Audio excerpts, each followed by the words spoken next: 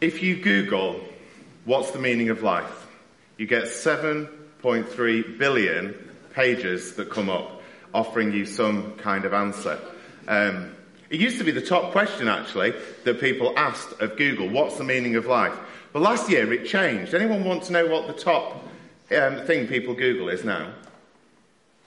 Any ideas? What should I watch on Netflix? That's the top Google search in the UK. Anyone want to know what the second most popular Google search is? Or any ideas what it might be? Matt Hancock? No, not Matt Hancock. Anything else? What's next week's lottery numbers? What's next week? No, it's actually, where is my refund? Where is my refund? What an interesting question, isn't it? And it just reveals, actually, our tendency as human beings to focus on things that are actually not that important. We've gone from the meaning of life to where's my refund. Now, this morning, as we look at continuing to reconnect with God and with each other, as we've already said, we are focusing on the Word of God, the written Word, the Bible, the Bibles that we have in front of us. And without the Bible, it's actually impossible to know the Lord at any great depth. That is the truth, isn't it? We can't know God's will. We can't know God's ways for us. The Bible is the revelation of God to us. It tells us of the problems of our sin. It tells us of why Jesus loves us and came to save us. It tells us of the glorious future that we have with him. Hebrews 4 verse 12, we already heard this verse this morning. For the word of God is living and active, sharper than any double-edged sword. It penetrates even to dividing soul and spirit, joints and marrow. It judges the thoughts and attitudes of the heart. Now this morning, I don't want us to spend time looking at the technicalities of how we got the Bible, but really as to how the Bible can transform my life. What it can do to know God's word at a deeper level. You see, over the last few weeks, we've had some quite meaty topics that we've looked at, haven't we? We've looked at forgiveness, of reconciliation, how the gifts of the Spirit should be in use within the church. Now, if we want to get all those things right, we need to have our foundations deep in the Word of God. Without the revelation of God, we're left with human opinion. Now, I have lots of opinions about things. We all do, don't we? We all have lots of opinions. Sometimes I don't even agree with my own opinions. I'm so sort of fluctuating in my own thought processes. But, you know, without revelation, we're just left with opinion. That is what we're left with. What would you rather have today? God's revelation of himself in his word, or be reliant on living your life with your own opinions? So today, very practically, how can reading the Bible help us to know God's ways for our life? Chris, are you hogging the clicker there somewhere? He is. He's got a pile of things on here and in it. It's the clicker. Not all of them are his. Well, here we go. He's been stealing as well, have you? Is that confession time? Right, so why are we not reading the Bible? And what does it do when we don't read the Bible? And what are all the consequences? Just a few things to think about. Recent surveys suggest that in the UK, millennial Christians, that is people born around the millennium, so people who are now in their 20s, who are professing Christians, 9% of them read the Bible every day. It goes up to about 13% when you add in people who read it weekly. So young Christians are only reading the Bible, 13% of them, in a week. 87% are not engaging with the Word of God. I couldn't find a British study for adults, but here's a US one. It says the figures are exactly the same across all age groups. 87% of Christians are not reading the Bible at least once a week. There's another survey done that talks about why people aren't reading the Bible. The top thing was 27% who just said it's just not a priority for me. It's not a priority. It's not the thing that is resonating. Second one, I don't have the time. Yet the average person spends 3 hours, 15 minutes on a smartphone every day. Yet no time for God's word. I don't see how it relates to me, 9%. And I don't read at all, so why would I read the Bible? You know, you don't have to read the Bible. You can listen to it. If you've got YouVersion on your phone, if you've not, get it on there. It's great. And you can just press audio, and it will read it to you. It's wonderful. I remember driving to Yorkshire not long ago, listening to the book of Ezekiel on the way there. It was brilliant, because you could just hear it, chapter after chapter after chapter being read to you. I was on my own, just thinking the boys sat there thinking, why are you listening to Ezekiel all the way through? But it's great. There are ways to do this. Well, in a moment, we're going to dive into Psalm 119. And it's a great psalm that is all about the Word of God, about the centrality of the Word of God in our lives. Now, in the case of the psalmist in Psalm 119, the psalmist is talking about Torah, which is the Hebrew word for the law, the first 5 books of the Bible, the Pentateuch. The psalmist didn't have access to the full range of scripture that we have. But I want us to look through this psalm, but look at it through the context of one particular verse. And that's the verse 105, where it says, "Your word is a lamp for my feet and a light on my path." Can we read that together? Your word is a lamp for my feet, a light on my path. The Psalms were always meant to be read out corporately. Should we read it again? Your word is a lamp for my feet, a light for my path. If you forget everything else that I'm about to say, try and remember that verse this morning.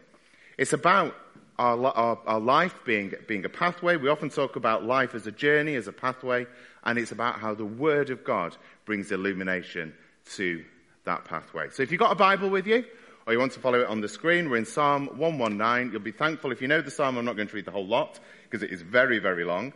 But I'm going to read from verses 1 through to verse 16, and then I will read verse 105 again. Blessed are those whose ways are blameless, who walk according to the law of the Lord. Blessed are those who keep his statutes and seek him with all their heart. They do no wrong, but follow his ways. You have laid down precepts that are to be fully obeyed. Oh, that my ways were steadfast in obeying your decrees. Then I would not be put to shame. When I consider all your commands, I will praise you with an upright heart as I learn of your righteous laws. I will obey your decrees. Do not utterly forsake me. How can a young person stay on the path of purity? By living according to your word. I seek you with all my heart. Do not let me stray from your commands. I have hidden your word in my heart that I might not sin against you. Praise be to the Lord. Teach me your decrees. With my lips I recount all the laws that come from your mouth. I rejoice in following your statutes as one rejoices in great riches. I meditate on your precepts and consider your ways. I delight in your decrees. I will not neglect your word. And then verse 105. Here it comes. Your word is a lamp for my feet, a light on my path. Lord, we just pray that as we look into this psalm, that the richness of this psalm will indeed illuminate the path of our lives today. Speak to us by your Spirit, Lord. Open our hearts that we might receive from you. In Jesus' name, amen. Psalm 119 is a very long psalm. If you have a quick flick through, it goes on verse after verse after verse after verse. Apparently it carries a nickname called the Giant Psalm, simply because it's so long. There are 22 individual stanzas within the psalm. Each one starts with a different letter of the Hebrew alphabet. It's what's called an acrostic psalm. It also has some very key words in it. There are 8 key words that appear throughout the psalm.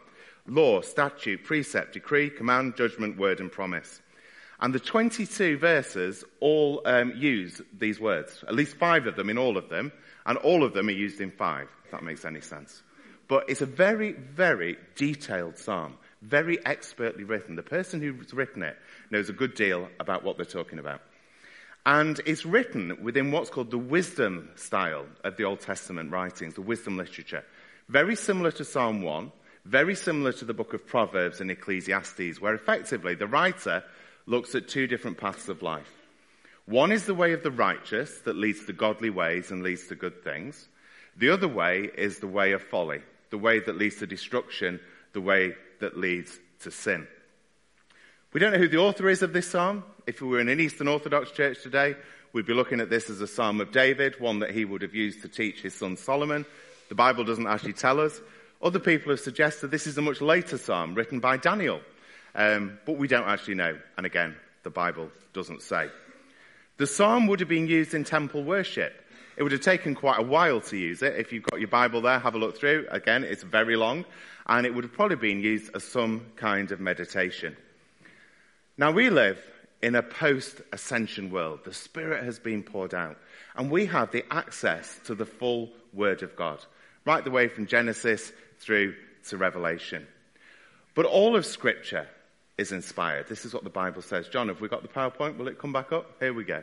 2 Timothy 3, verse 16. All Scripture is God-breathed and is useful for teaching, rebuking, correcting, and training in righteousness, so that the servant of God may be thoroughly equipped for every good work.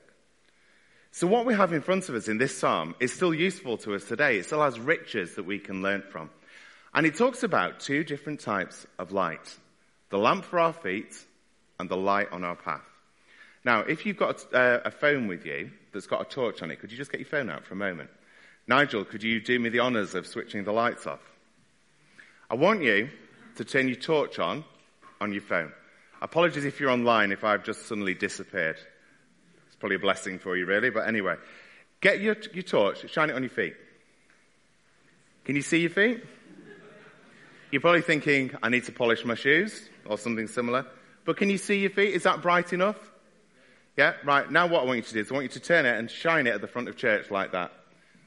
Now I'm getting dazzled. Is it lighting the front of church at all? No? No, it's just lighting me up probably from the back. There we go. Right, okay, you can turn those off now. Nigel, can we have the lights back on? In the evening, we sometimes take our dog for a walk, and we go through the park in Thelwall. And as you go into that park, you come to a part of the path where it goes into darkness. And you're walking through the park, and you can't see a thing. There are trees, it's just pretty pitch black. And we do exactly what we've just done then. We've got the dog with us. Me and Claire take out our phones, and we put our torches on, and we shine it in the pathway in front. And it just gives us enough light to make sure we don't walk into a tree, to make sure we don't veer off the path, and to make sure that we can just about get through the park in one piece. It doesn't shine much into the sideways of the path. It doesn't reveal where the path is going. It just gives us a little bit in front of us. It's the lamp to our feet, if you like. Just reveals that little bit. God is very interested in our everyday lives. I hope we know that this morning, that God cares for us deeply. He cares about everything that happens to us. There are all kinds of verses in the Bible that just remind us that God is passionate about our everyday lives. 1 Peter 5 verse 7, it says, "Cast all your anxiety on him because he cares for you." Perhaps you just need to hear that today. God cares for you. God is deeply concerned with everything that goes on in your life. Peter doesn't say he removes all those anxieties, just that you can cast them onto him and he journeys with us. He is good. God is good. He is gracious. He is kind. He longs to direct our lives. And just as the light to our feet, the lamp to our feet, shines just on our bit of the pathway, so actually what the psalmist is doing is reminding us that God's word shines on the bits of our life that are unique to us. You know that bit of the pathway that we're walking on? Actually, to people round and about, it's not that important, but to us it matters a huge amount. If we're not going to stumble, if we're not going to trip up, we need the lamp that is just directing our feet. Think about those things in your life at the moment that matter to you, and possibly matter to those close to you, but aren't of sort of world significance. So I think about my life. I think about my friends, my home, my family, my own well-being, my mental well-being, my physical well-being, my holiness, my faith in the Lord Jesus. All those things that actually matter to me deeply and matter to God, but they're just in my small sphere of influence. You know, they're not earth-shattering of themselves. Now, Psalm 119 tells us that God shines his light onto our lives, onto the unique part of our lives that is just ours. The lamp to our feet. We don't share our feet with anyone else, do we? You may think, thank goodness for that. We just have our own, and the light shines upon them. But you know, often the things that God's word says to me are not the things that I'm actually that passionate about. As we read this psalm, we find out that the things that God is passionate about are the things to do with me becoming like him, rather than just seeking answers to all those little niggly questions that we have in our lives. So we're going to look at 3 different things about how the lamp shines onto our path and how God calls us to live through his word in different ways. And if you've got a Bible there, look at verse 1 of Psalm 119. It says, "Blessed are those whose ways are blameless, who walk according to the law of the Lord." I wonder how you pray for yourself. It's good to pray for yourself, actually. I think it's important. I think it's something Scripture encourages us to do. But prayer and Bible reading have to go hand in hand. We pray as we read the Bible, and we read the Bible as we pray. Those two things going hand in hand. Now, I've mentioned this a number of times, but often my prayers, unless I catch myself and stop myself from just doing it, are either, "God, help me in this situation," or "make this bad situation stop." And those tend to be the limit of what I pray for. And then I read God's word, and God pushes the boundaries out. And he starts to say, start praying and reading the Bible so that actually you can grow in holiness, so that you can become more like me, so that your priorities are aligned with the priorities of God. Now, don't hear me wrong. There is nothing at all wrong with praying for guidance in life. Absolutely nothing wrong at all. And if you're praying whether to change jobs, get married, or move house, or all three at once, whatever big life decisions you're praying about, pray away. God cares. Cast your anxieties onto him. Pray and read the Bible and see what God is saying. And if you need Bible verses that help in particular situations, this is a really great resource. Good news for everyone. Arthur works with this. Where's Arthur? Where are you? Formerly the Gideons. Brilliant website here, where if you go onto their website, they have a whole load of Bible helps, where if you're looking for Bible verses about particular things, it will help you as to which Bible passages to look at. So I don't know if you can see that. I'll just point to it. So we're on the letter N at the moment. So needing comfort, it will give you some Bible verses. Needing guidance, needing peace. And it just gives you passages of Scripture where you can go and have a look. So whether it's for encouragement, or whether you're feeling tempted by a particular sin, or whatever it might be, that is a really helpful resource to go to. It's very natural to seek the Lord's guidance. It's very natural to open God's word and to say, God, what are you saying to me? And many things we will also need to pray about as well, because the Bible will not tell us about which job to go for, not specifically. It will not give us revelation as to which house specifically to move into. And that's why we still need the gifts, don't we? God is a God who speaks in the here and now. He has spoken in his word, but he continues to speak by his Spirit. But the psalmist, his first words are, God, help me to live a blameless life. Do you want to live a blameless life? Do you want a life of holiness? Do we want to live life in step with the Spirit? See, many of the great prayers in the Bible, they're prayers basically for that. Think of the Lord's Prayer. What do we pray? Your kingdom come, your will be done. We're praying for the aligning of the priorities of heaven to what we're doing in our lives. If you know Paul's great prayer to the Ephesian church, for the Ephesian church, what does he pray? That my eyes of my heart would know you more, for a greater sense of revelation, for a greater sense of being able to walk in the ways of God. So we get stuck into God's decrees, God's story, and God's word reveals that to us. We study so that we know his priorities. You know, holiness is the best way of living. It is the best way of living because it's God's way. It's the way that the Spirit wants us to live. But if we don't get into our Bibles, how else would we know to love our neighbour? How else would we know that actually God's heart, as we read in the book of Micah, is for justice and for mercy? How else would we know that actually we're not just called to love our neighbour, but to love our enemies and pray for those who persecute us? It's only by delving deep into God's word. And I absolutely love that magic trick with the water. That was fantastic. I'll have to find out how you did that one. That might come in useful at some point. But how do we get into God's word? I think sometimes if you've been a Christian for a while, we get stuck with the practicalities of how to read the Bible. And just a few pointers. YouVersion, I've mentioned that already. Brilliant app. Has all kinds of daily reading plans on it, those kind of things. You can do all sorts with it. Lectio 365, I know, Chris, you were talking about that a few weeks back. Another great app for reading the Bible. If you're into your printed versions, I think Every Day with Jesus is still going. I don't know if anyone still uses that. It is still going. Daily Bread, daily Bible notes. I've got a pile of books over here as well. I'm going old school today. Here's some illustrations of things that I find particularly helpful. Study Bibles. Who uses a study Bible? We've got one. Yeah, we've got one. I love this one. This is just a dead basic NIV study Bible. And as you read it, what it does is it just gives you enough sort of background information so that you know why a book was written, who it was written to, what it was written for, and how to expect God to speak to you through it.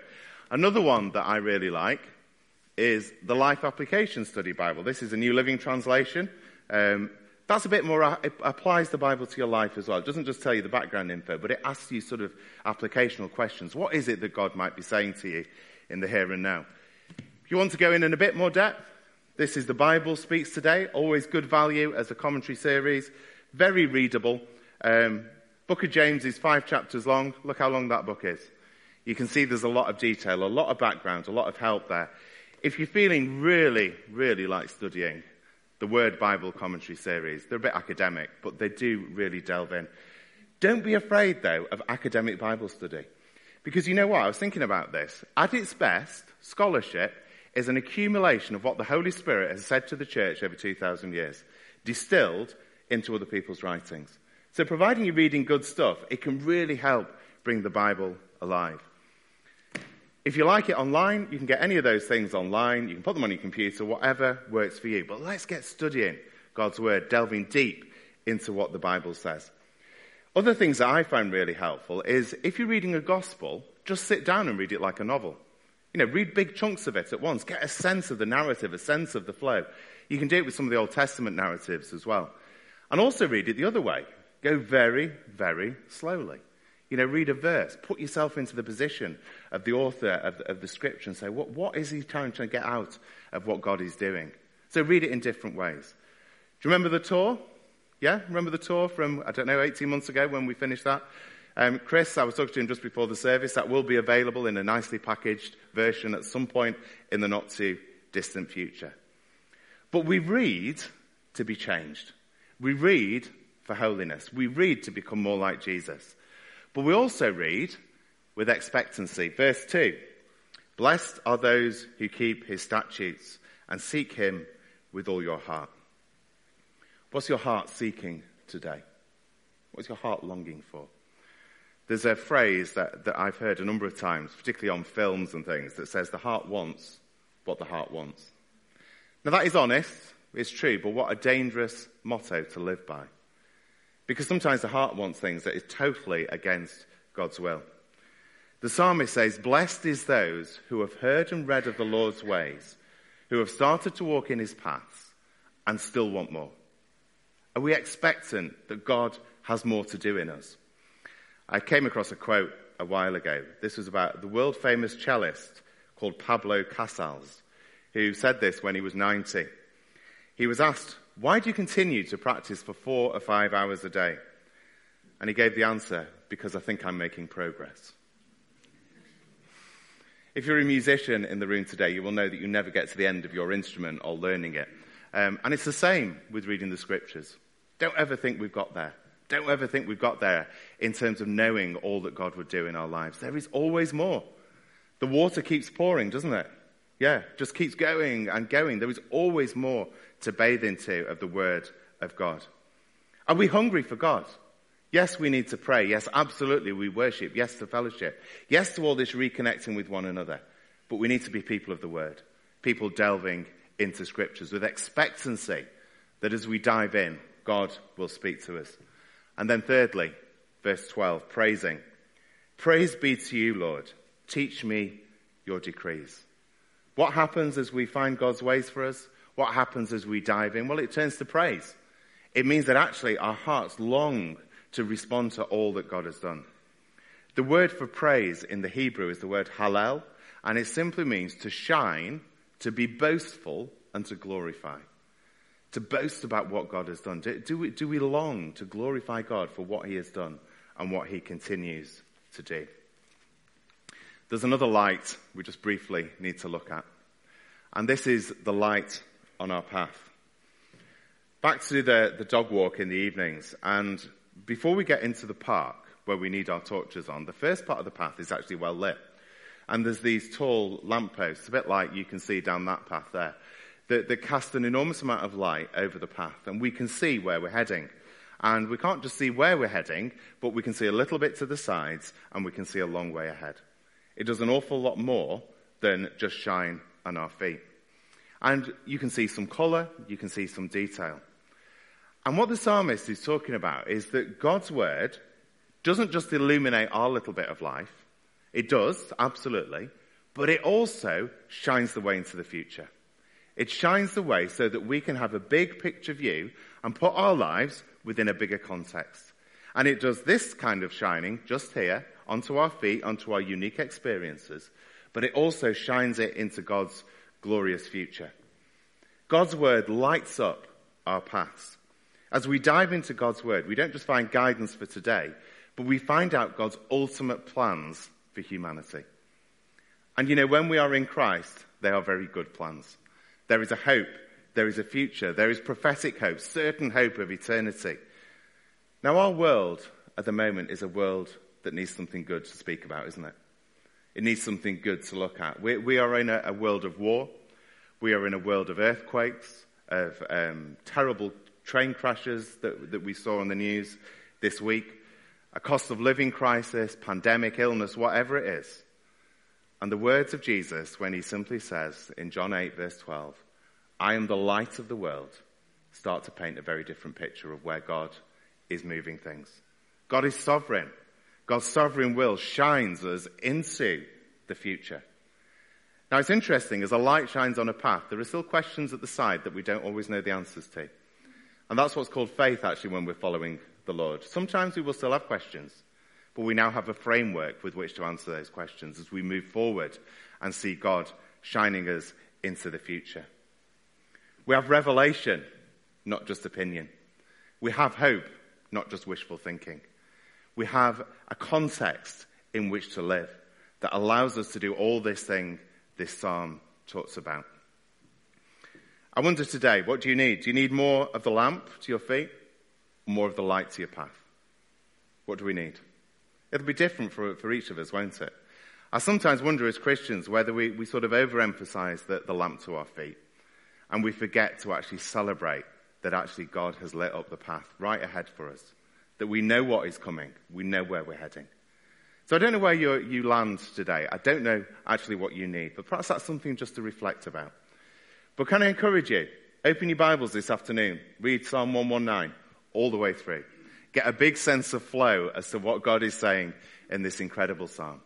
So just 3 things to think about. Just basically, are we hungry for God? Are we hungry for God? Keep reading his word. Keep diving in, delving into the revealed word of God. Are we longing to know his will for my, and I put that in brackets, unique life? The things that are only to do with my feet, the things that are only to do with my sphere of life.